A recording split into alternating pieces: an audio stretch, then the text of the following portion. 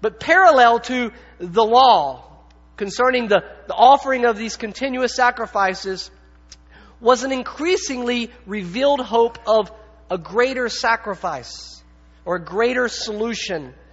And this promised solution was not so obvious when it was first given, but as you read your way through the Old Testament, or as they lived their way through the Old Testament, it progressively became more and more clear. For example, we find this promise first spoken of in Genesis chapter 3. In verse 15, when God revealed that the seed of the woman would crush the head of the serpent.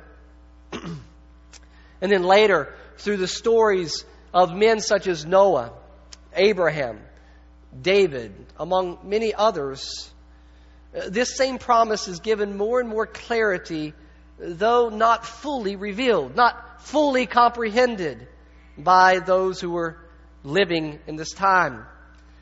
In fact, we read in the latter part of the Old Testament, the prophets spoke of a day when God would make a new covenant with His people, and as a result, they would all follow Him. Not just some, but all of them. Ezekiel and Jeremiah state this specifically, that under this new covenant, all would follow God's commands. The promise that God had made and its progressive revelation calls God's people throughout the Old Testament to look to the future with hope of something greater. Something greater than what they were experiencing in this continuous cycle, even though they didn't fully understand what that would mean. You see, as we enter into the New Testament, we first read the Gospels.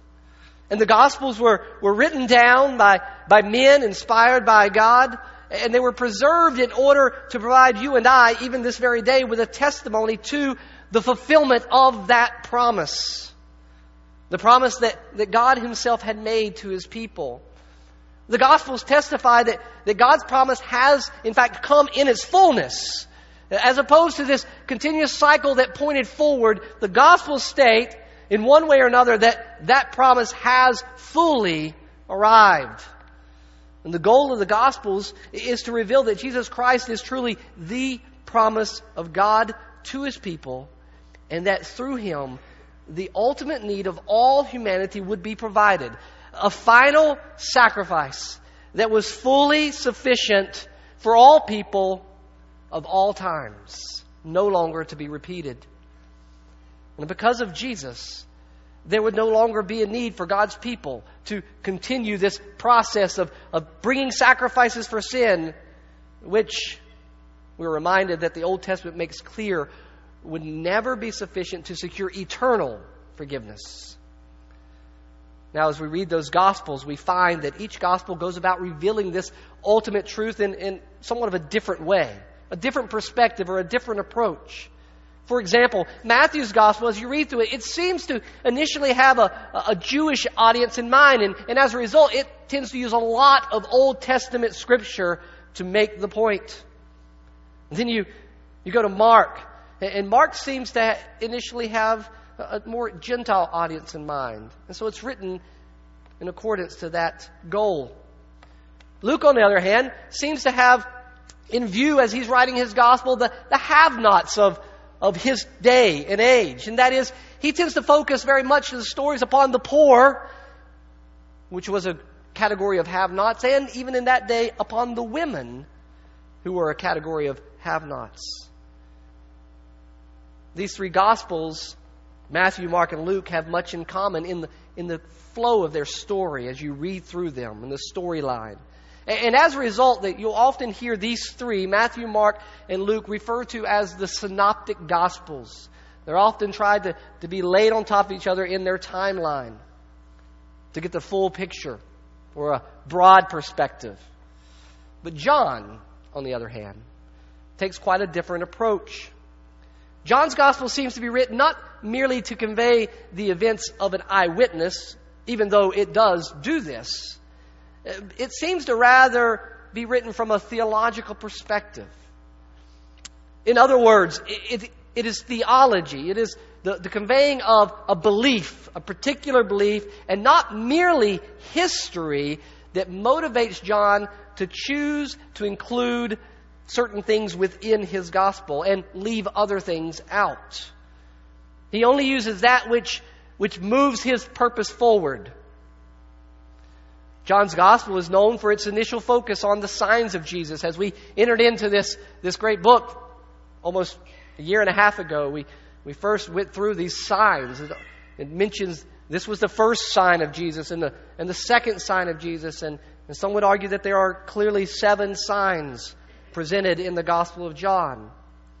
It's also the gospel from which we gain an understanding or we read about the well-known I am statements in the New Testament. I am the way, the truth, and the life. I am the good shepherd. I am the door. I am the resurrection and the life. And at point, simply, I am. John seeks to clearly reveal Jesus as the Son of God.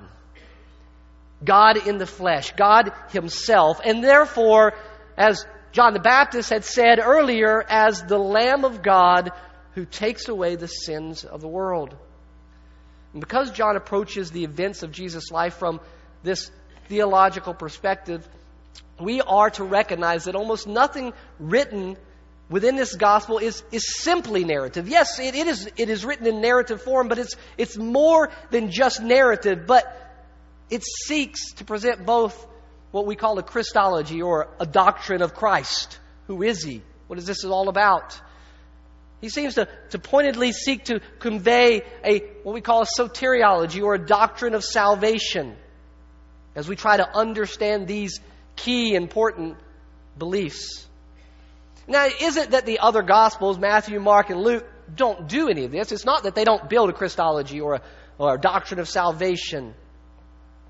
But John does so from a more direct approach, a more appointed approach. And it's one of the reasons why we often say to people whenever they are curious about Christianity or after they've come to faith, read the Gospel of John first.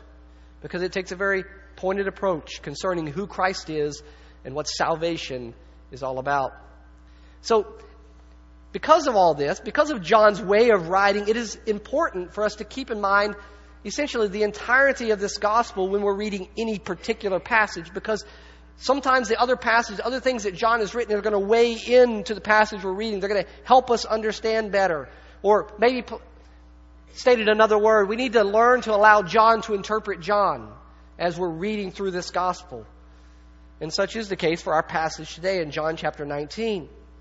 In light of the promises of God to one day deal with the cycle of sinfulness inherent in all of humanity, John alone chooses to include Jesus' final statement from the cross. It is finished. And this declaration itself begs the question, what? What is it that is finished? And in light of the story of Scripture, we find that we understand the it to refer to the work of salvation. It is finished, it is done. To the world, salvation has come. Which then in return raises yet another question. What is it that had to be accomplished in order for salvation to be available to sinful humanity? And it's this question that we will seek to answer in part, not in full, but in part as we look to John chapter 19, verses 1 through 30. Read that together with me. John writes, "Then Pilate took Jesus and flogged Him. And the soldiers twisted together a crown of thorns and put it on His head and arrayed Him in a purple robe. They came up to Him saying, 'Hail, King of the Jews!' And they struck Him with their hands. Pilate went out again and said to them, 'See, I am bringing Him out to you that you may know that I find no guilt in Him.' So Jesus came out wearing the crown of thorns and the purple robe. And Pilate said to them, 'Behold the man!' When the chief priests and the officers saw Him, they cried out, 'Crucify Him! Crucify Him!' And Pilate said to them, 'Take Him yourselves and crucify Him, for I find no guilt in Him.' The Jews answered Him, 'We have a law, and according to that law He ought to die because He has made Himself the Son of God.' When Pilate heard this statement, he was even more afraid. He entered into his headquarters again and said to Jesus, "Where are you from?" But Jesus gave him no answer. So Pilate said to him, "You will not speak to me? Do you not know that I have the authority to release you and the authority to crucify you?" And Jesus answered him, "You would have no authority over me at all, unless it had been given you from above. Therefore, he who delivered me over to you has the greater sin." From then on, Pilate sought to release him. But the Jews cried out, "If you release this man, you are not Caesar's friend. Everyone who makes himself a king opposes Caesar." So when Pilate heard these words, he brought Jesus out and sat down on the judgment seat at a place called the Stone Pavement, and in Aramaic, Gabbatha. Now it was the day of preparation of the Passover. It was about the 6th hour. He said to the Jews, "Behold your king." And they cried out, away with him, crucify him." And Pilate said to them, "Shall I crucify your king?" The chief priests answered, "We have no king but Caesar." So he delivered him over to them to be crucified. So they took Jesus and he went out bearing his own cross to the place called the Place of the Skull, which in Aramaic is called Golgotha. There they crucified him, and with him 2 others, one on either side, and Jesus in the middle. Pilate also wrote an inscription and put it on the cross. It read, "Jesus of Nazareth, King of the Jews." Many of the Jews read this inscription, for the place where Jesus was crucified was near the city, and it was written in Aramaic, in Latin, and in Greek. So the chief priests of the Jews said to Pilate, "Do not write the King of the Jews, but rather this man said, 'I am King of the Jews.'" Pilate answered, "What I have written, I have written." When the soldiers had crucified Jesus, they took his garments and divided them into 4 parts, 1 part for each soldier, also his tunic. But the tunic was seamless, woven in one piece from top to bottom. So they said to one another, "Let us not tear it, but cast lots for it to see whose it shall be." This was to fulfill the scripture which says, "They divided my garments among them, and for my clothing they cast lots." So the soldiers did these things. But standing by the cross of Jesus were his mother and his mother's sister, and Mary, and the wife of Cleopas, and Mary Magdalene. When Jesus saw his mother and the disciple whom he loved standing nearby, he said to his mother, "Woman, behold your son." Then he said to the disciple, "Behold your mother." And from that hour, the disciple took her to his own, as his own. After this, Jesus, knowing that all was now finished, said, to fulfill the scripture, "I thirst." A jar full of sour wine stood there, so they put a sponge full of the sour wine on a hyssop branch and held it to his mouth. And when Jesus had received the sour wine, he said, "It is finished." And he bowed his head and gave up his spirit.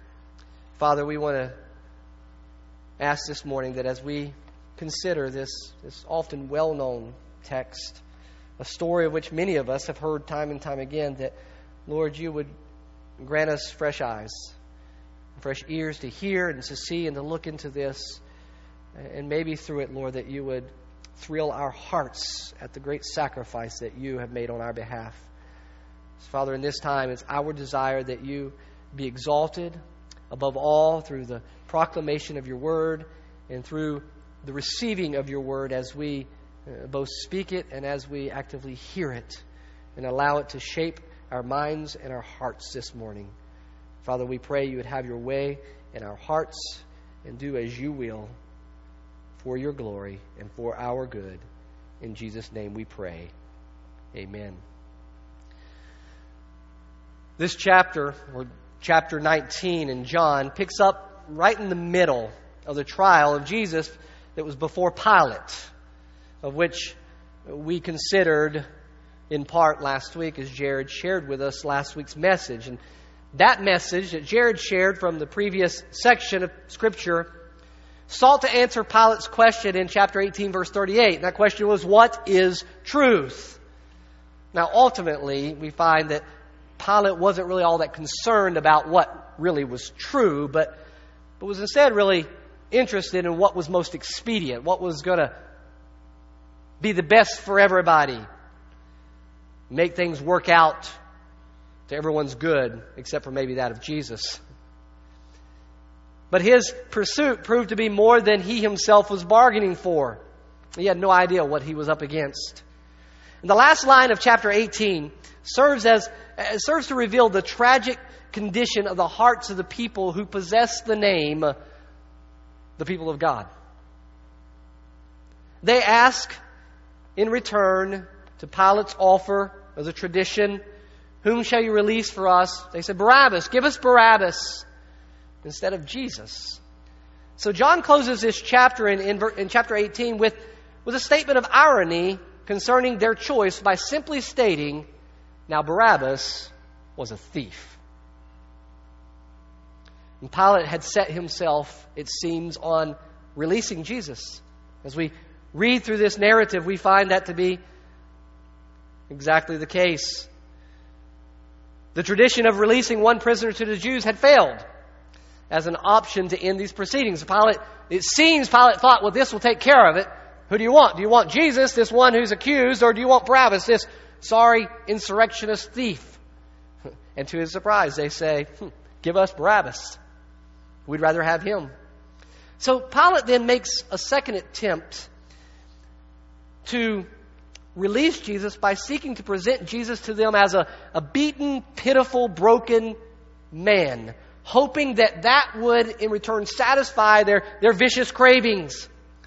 Jesus was, as chapter 19 begins, flogged in accordance to Roman law and was mocked and beaten by the soldiers who, during that mocking, placed a crown of thorns upon his head and clothed him with a purple robe, mocking his royalty, his claim to kingship.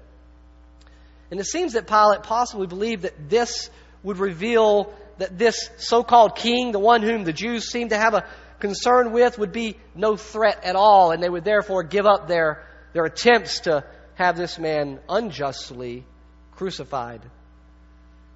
Pilate then presents Jesus to the people with the words, "Behold the man," which draws attention very likely to his pitiful condition as nothing more than a mere man and not much to be considered a very good king. But still unsatisfied, the Jews cry out yet more for him to be crucified.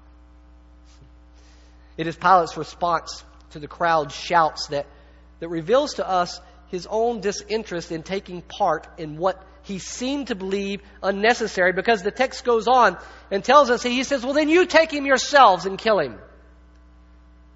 He didn't want to be a part of these proceedings. He didn't want to have anything to do with this. And it's at this time, at this point in the text, that Pilate states for yet the third time that he finds no fault in this man. And verse 8 records Pilate's great concern over this matter when he hears for the first time the ultimate charge being raised. See, because in verse 7, we read, "The Jews answered him, 'We have a law, and according to that law he ought to die because he has made himself the Son of God.'" And then verse 8 goes on and says, "When Pilate heard this statement, he was even more afraid." And verse 8 tells us that Pilate feared all the more because of those particular words that the Jews now revealed. He ought to die because he makes himself to be the Son of God. Pilate likely realized at this point, at this juncture in these proceedings, that the Jews were not likely to settle for some consolation punishment, but were very likely going to push this to the very point that they had asked for, crucifixion. While this appeared in our text, it appears to be the last detailed attempt of Pilate to free Jesus, John adds yet one more time in verse 12 that Pilate sought to release him. So the question that's raised with this process, this narrative of the proceedings of Pilate continually saying, "I find no fault in him," and seeking to have this man released, it raises the question, why are we provided with all these details of the numerous attempts to release Jesus? Especially in light of the fact that as we read John's account, John completely skips over the trial before Caiaphas, the high priest. He just goes right beyond that, straight to the trial before Pilate, which even makes his inclusion of these details even more curious. He leaves out this section so that he can focus in on this particular aspect of Christ's suffering. It proves that John has a specific goal in what he does choose to include. And the ultimate purpose of John is served in Pilate's statements himself on the lips of Pilate in chapter 18, verse 38, and then chapter 9, verses 4 and 6, when Pilate is recorded as saying, "I find no fault in him." In other words, this man is blameless. Now, we understand, and John understood, that Pilate's words alone don't make something true. Pilate was nowhere near the author of truth. Nor do Pilate's words in this particular scenario seek to characterize the entire life of Jesus. They are focused in on this specific aspect that's going on, these proceedings. But John nevertheless uses this reality, this historic reality, in his gospel to bring emphasis upon something that is extremely significant as we look to this person, Jesus. If Jesus was to be what John the Baptist declared him to be in chapter 1, and that is the Lamb of God who takes away the sins of the world, then he had to be without any fault. And not only did he need to be without any fault himself in private, but it need to be something that was able to be declared publicly for the world to hear. He had to be the sinless Son of God without spot and without blemish. And so John seeks to underscore this very truth by means of the words coming from this Gentile authority. Christ's sinlessness was not an added characteristic to the gospel message, yet somehow beefed up the gospel to make it sound a little better. Nowhere was this added along the way. This was a reality in the very life and death of Jesus. It was an eyewitness testimony. He was indeed without sin and therefore sufficient sacrifice for the sins of the people. Now, as we continue to read through the New Testament, we find in many places that other writers of the New Testament give commentary on this very issue because of its great significance. For instance, the writer of Hebrews gives us commentary on this particular aspect of Christ's character and life. In Hebrews 4:15, we read, "For we do not have a high priest who is unable to sympathize with our weaknesses, but one who in every respect has been tempted as we are, yet without sin." And then in addition to that, Peter offers further commentary on this issue in 1 Peter chapter 1. You read verses 18 and 19. He says, "Knowing that you are ransomed from the futile ways inherited from your fathers, not with perishable things such as silver or gold, but with the precious blood of Christ, like that of a lamb without blemish or spot." Throughout the Old Testament, the sacrifices made on behalf of the people's sins had to be a lamb without spot, without blemish. But this only made temporary provision for their sins, and therefore had to continually be offered. And this reality in the Old Testament only revealed their sinful depravity and their need for a much greater, a much more significant solution. And the ultimate sacrifice was fulfilled in the person of Jesus Christ, who was the only perfect, sinless human being, who became for us the Lamb of God without spot and without blemish. This was an absolute necessity in order for the work of God to be finished.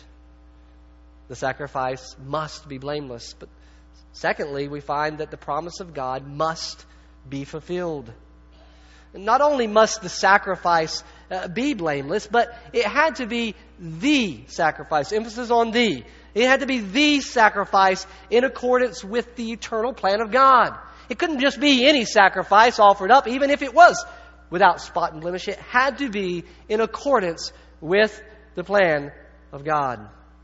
See, when Pilate realized that he was up against a determined crowd, he further questioned Jesus. In verse 10, Pilate comes in and inside the praetorium, and he asks Jesus again. He says, "Do you not know that I have the authority to release you and the authority to crucify you?" And at these words, Jesus responds something very important. "You would have no authority over me at all unless it had been given to you from above."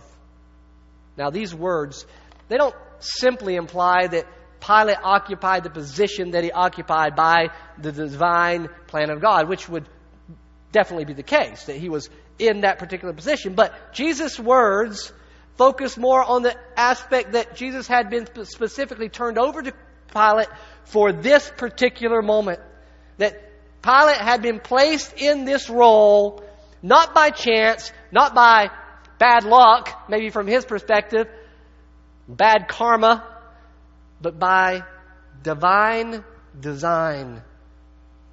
It was the very purpose of God. It was in accordance to God's plan. And the Bible teaches us that Jesus' death was decreed from before the foundation of the world. And it was God's singular plan from the very beginning. It wasn't something that happened along the way because they got pushed into a corner. And any sacrifice, whatever that sacrifice may be, even if that sacrifice is blameless and spotless, any sacrifice sufficient for the sins of the world could only be the sacrifice that was decreed by God Himself. It had to be the sacrifice that fulfilled the promise that God first revealed in Genesis 3:15. It couldn't be some other sacrifice. It had to be that which would accomplish God's promises throughout the Old Testament. And John seeks to make the condemnation of Jesus not only the unjust plan of lawless men, of which it was, but he seeks to make it the perfect plan of God. And while that may be difficult for us to wrap our minds around, it's exactly what Peter tells us in the sermon of Pentecost in Acts chapter 2, verse 23, when he writes, "This Jesus, delivered up according to the definite plan and foreknowledge of God, you crucified and killed by the hands of lawless men." God's plan, God's design, accomplished through the lawlessness and sinfulness of human beings.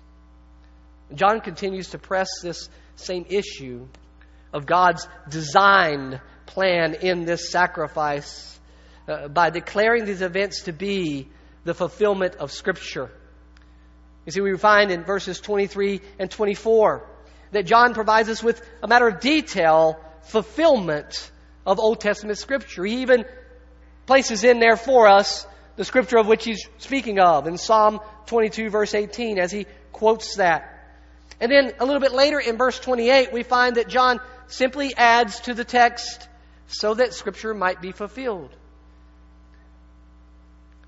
Jesus' declaration before Pilate of God having to have given authority for this to take place, along with John's inclusion of these scriptural references of Scripture being fulfilled, seek to reveal that all these events were divinely orchestrated. The plan of God, however, we need to remember, did not only serve the great need of God's chosen people. You see, God's plan from the very beginning was a plan for the entire world, for the Jew and the Gentile alike. This wasn't something new.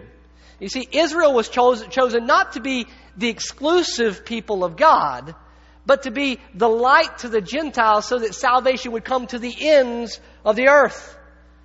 And though Israel had failed as a nation to fulfill their calling, God's promises had not failed. Not for one single moment. They weren't derailed. They weren't sidetracked. God was working in the midst of sinful men, rebellious men, to bring about fully His divine design. God's promises could not fail. It was no coincidence that God sovereignly designed Christ's sentence and death to be carried out by Gentiles. It becomes very clear that the Jews rejected Him. He came to His own, and His own did not receive Him. John 1:11. But John records for us Jesus' words in verse 11. He goes on after establishing the fact of the authority that's given from heaven. He says, "For this reason, the one delivering me to you has greater sin. Now, on the surface, when we read that, it looks as though the point of that statement is to put all the blame on the one who delivered Jesus over to Pilate. And that would partially be the case. And this likely refers to Caiaphas, the one who delivered him over. And Caiaphas is the representative of the Jewish people. So really this statement probably more refers to Christ's own people, the Jews. That they had the greater sin. I mean, it makes sense, right? They had a greater light.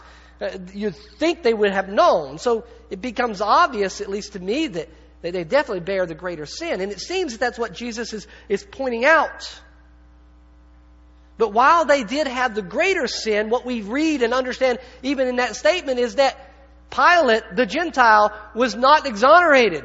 He was not left unaddressed. For they had the greater sin, which means what? He too bore the mark of sin. He too bore the guilt of condemning the Savior of the world, however, doing so in what we might say in ignorance. He didn't have all the pieces of the puzzle that the Jews did. We had no reason to believe he would understand all the history of God and what He's been doing through His people up to this point. God's people had a greater responsibility, but remained blind to the work of God in their midst. But although it might have been in ignorance, Pilate still has responsibility for his unjust actions, as do all who stand ignorant of the truth, even this very day. The entire world, Jew and Gentile alike, John helps us see, stood in a desperate need of a Savior. God's plan was to redeem a people for Himself from every nation under heaven. Jesus' condemnation at the hands of both Jews who rejected Him and delivered Him over, and the Gentiles who issued the ultimate sentence of death, was God's design, and both reveals the sinful condition of all humankind and the plan of God to provide a Savior for the entire world. In order for God's perfect plan to be declared finished, it required that the sacrifice be blameless, sinless, perfect. And it required that sacrifice be the result or the solution to the promise that God had designed from ages past, which was a promise that was not only to a particular people, national people, but to the entire world, whether Jew or Gentile, which is good news for, I think, probably most everyone of us in here today. Now, before I move to my third and final point, which is really 4 points, I guess you could say, before we get to that final point, I need to add in here what's called an excursus. And you say, what is that? Well, I guess in other terms you can say it's chasing a rabbit. Is that all right? The reason I'm adding this in this way is because there's a portion of this text that is somewhat difficult. And I can't really make it fit in the flow of what had to be accomplished, though it's not completely apart from it because John includes it here. It's just that it's very difficult for us to understand exactly for certain what John is driving at. I think there is it's possible to be understood. I just haven't completely arrived there. And so I'm saying that this is difficult because it's hard to determine definitively what the full meaning is concerning this particular portion of our text, though many have opinions, myself included. And points like these are called an excursus, or side note, chasing a rabbit. We'll catch it though. But they don't typically fit into the flow of what we're doing. But I need to address it. And so I'm doing so under this heading. This portion of Scripture in verses 25 through 27, which many of us are somewhat familiar with, in this portion we find the record of Jesus' words to His mother and His beloved disciple, whom we believe to be John himself. Now, this episode has been used among some or by some to argue for the exalted role of Mary on the basis of Jesus' words, "Behold your mother." Now, this view is extremely unlikely, at least from John's point of view, as we read this gospel, because John, throughout his gospel, gives no place to Mary, except for briefly in chapter 2, and then here in chapter 19 for a brief moment. In both cases, Jesus only refers to Mary as Jesus' mother and leaves her nameless. And then the result of this episode that we read about in verses 25 through 27, behold your mother, looking at the disciple, behold your son.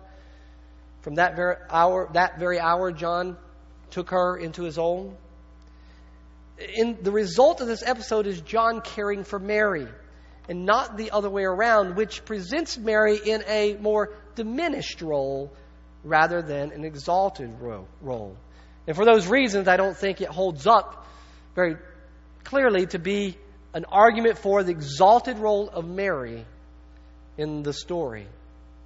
Now, another view of these verses merely explains this passage to be a side note, kind of a look into the compassion of a son for his mother while he's dying. And it is, in fact, a compassionate act, it seems, of a son for his mother to make sure she's taken care of. And I'm not saying it's not that.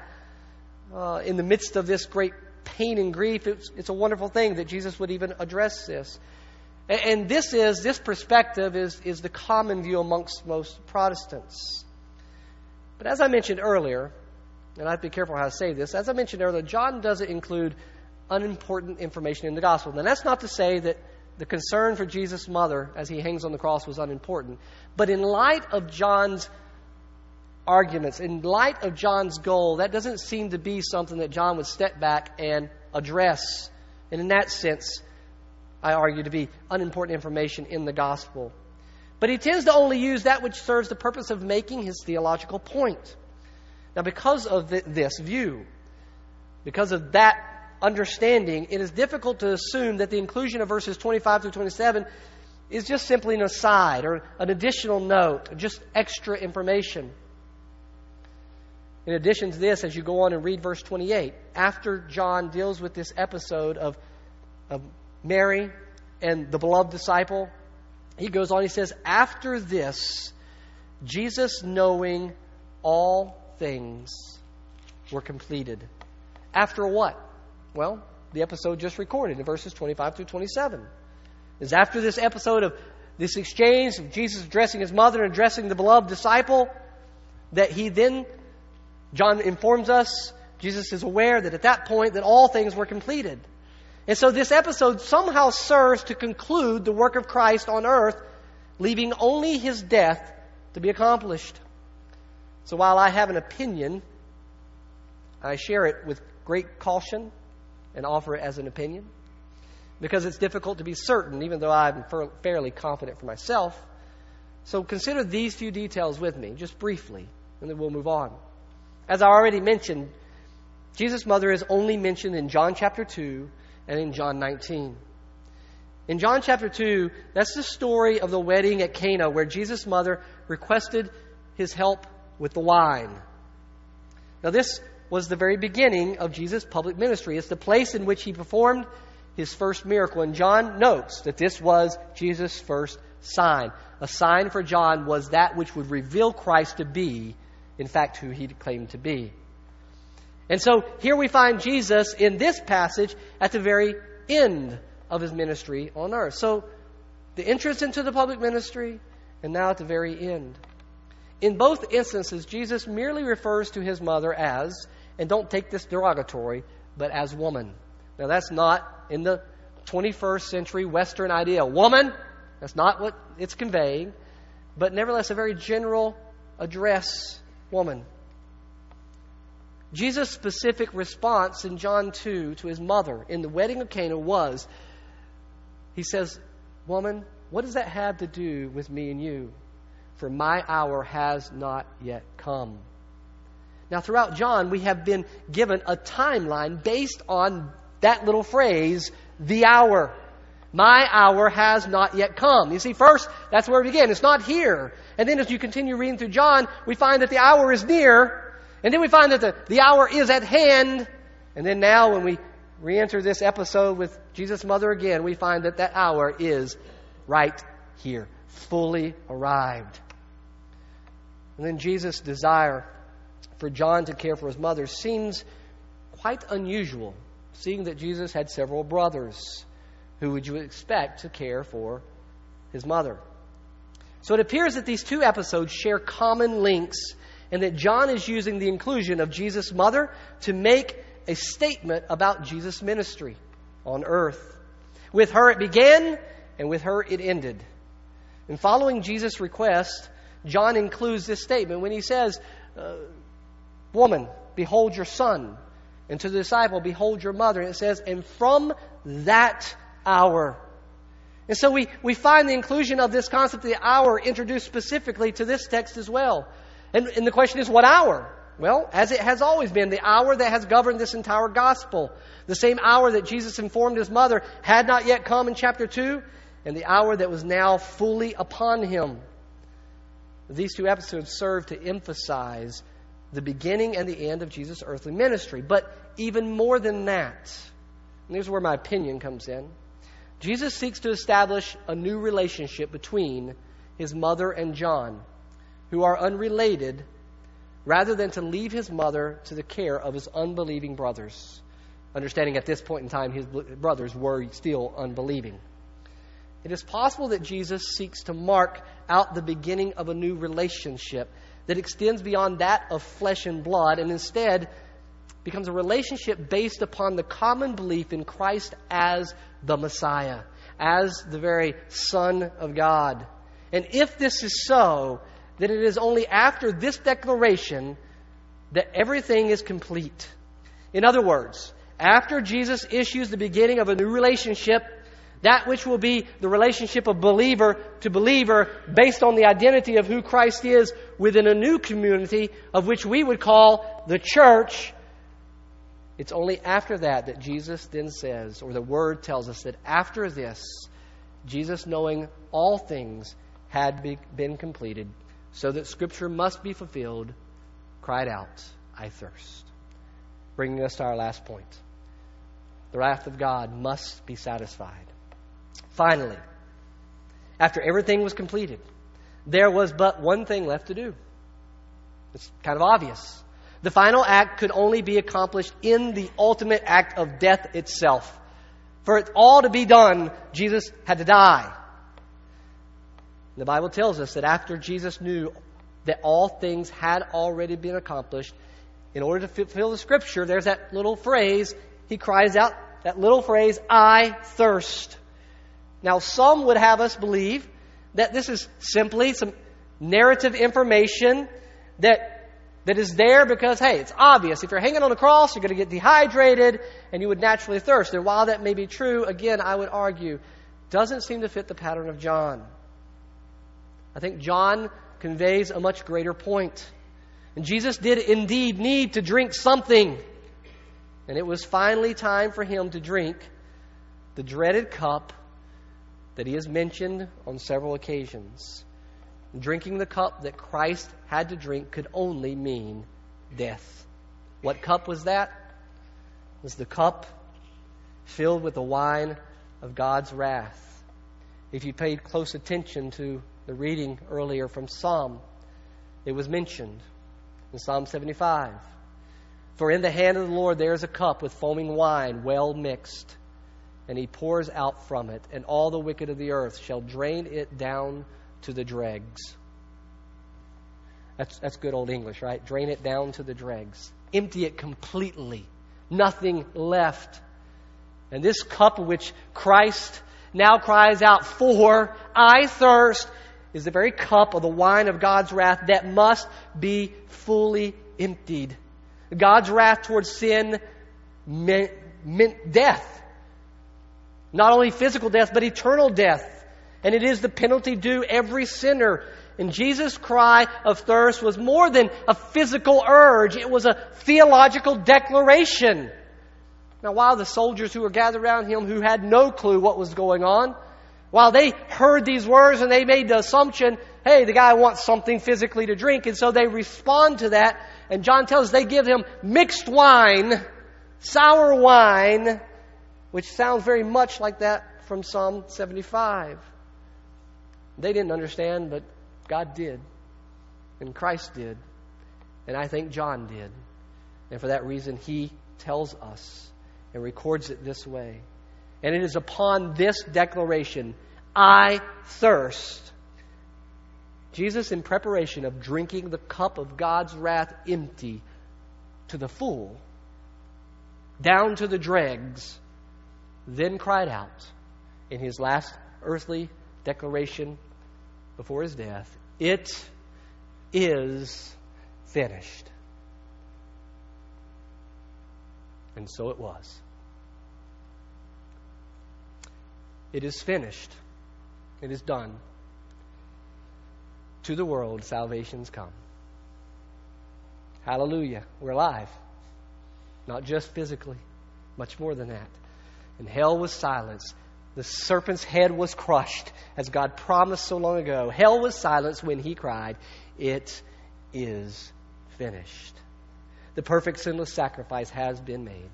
God made him who knew no sin to be sin for us so that we might become the righteousness of God. God's promise to crush the head of the serpent and bless the entire world through the righteousness of the promised seed has been fully accomplished. The death penalty that every human being deserves has been stayed for all who repent and believe in this Messiah, the perfect spotless Lamb, Christ himself, the Word made flesh. He absorbed on our behalf the full wrath of God due us. So, what better news is there? Is there any news better than that? In the midst of this sinful world in which we live, there is salvation to be found. Some days it may not seem that way, but salvation is to be found. Only there is no other name under heaven given among men whereby we must be saved, except for the name of Jesus Christ, the Lamb of God, who takes away the sins of the world. Our Father, we thank you this morning for this great declaration, this great truth that is revealed to us in the Gospel of John as our great Savior, doing all that was necessary to be done on our behalf. Though so undeserving, he cries out, it is finished. And so we today can hear those words with full confidence that there's not one thing left to be done. We can do nothing to contribute to it. We need do nothing to contribute to it. For all we can contribute to this great sacrifice is our own sin, the very reason for which it was made. And so, God, this morning I pray that maybe we reflect on this great truth, this great story, the gospel itself, maybe with fresh ears and fresh eyes, and may it thrill our hearts anew. I pray that while it is the old story, that it would never become merely an old story, but that it would be as though a new story in our hearts every time we hear those wonderful words. It is finished. And Father, for those of us who believe this morning, I pray that you would do that in our hearts.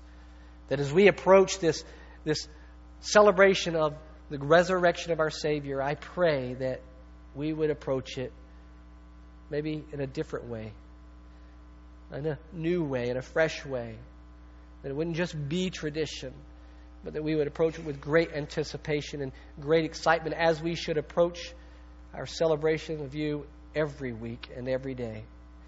So, Father, I pray for those of us who believe that you would do a work in our hearts this morning. Compel us to worship, we pray. Compel us to repent continually of our sins.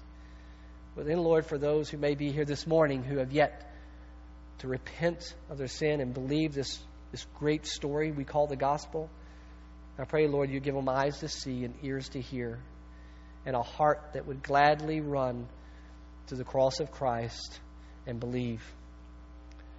Father, that's a work that only you can do. It's a work that you've promised that you alone could do and would do. And so, God, we seek to be faithful, to proclaim that great news, and we ask, Lord, that you would draw sinners to yourself. We lift up our Savior in hopes that you would indeed draw sinners even this very day to yourself.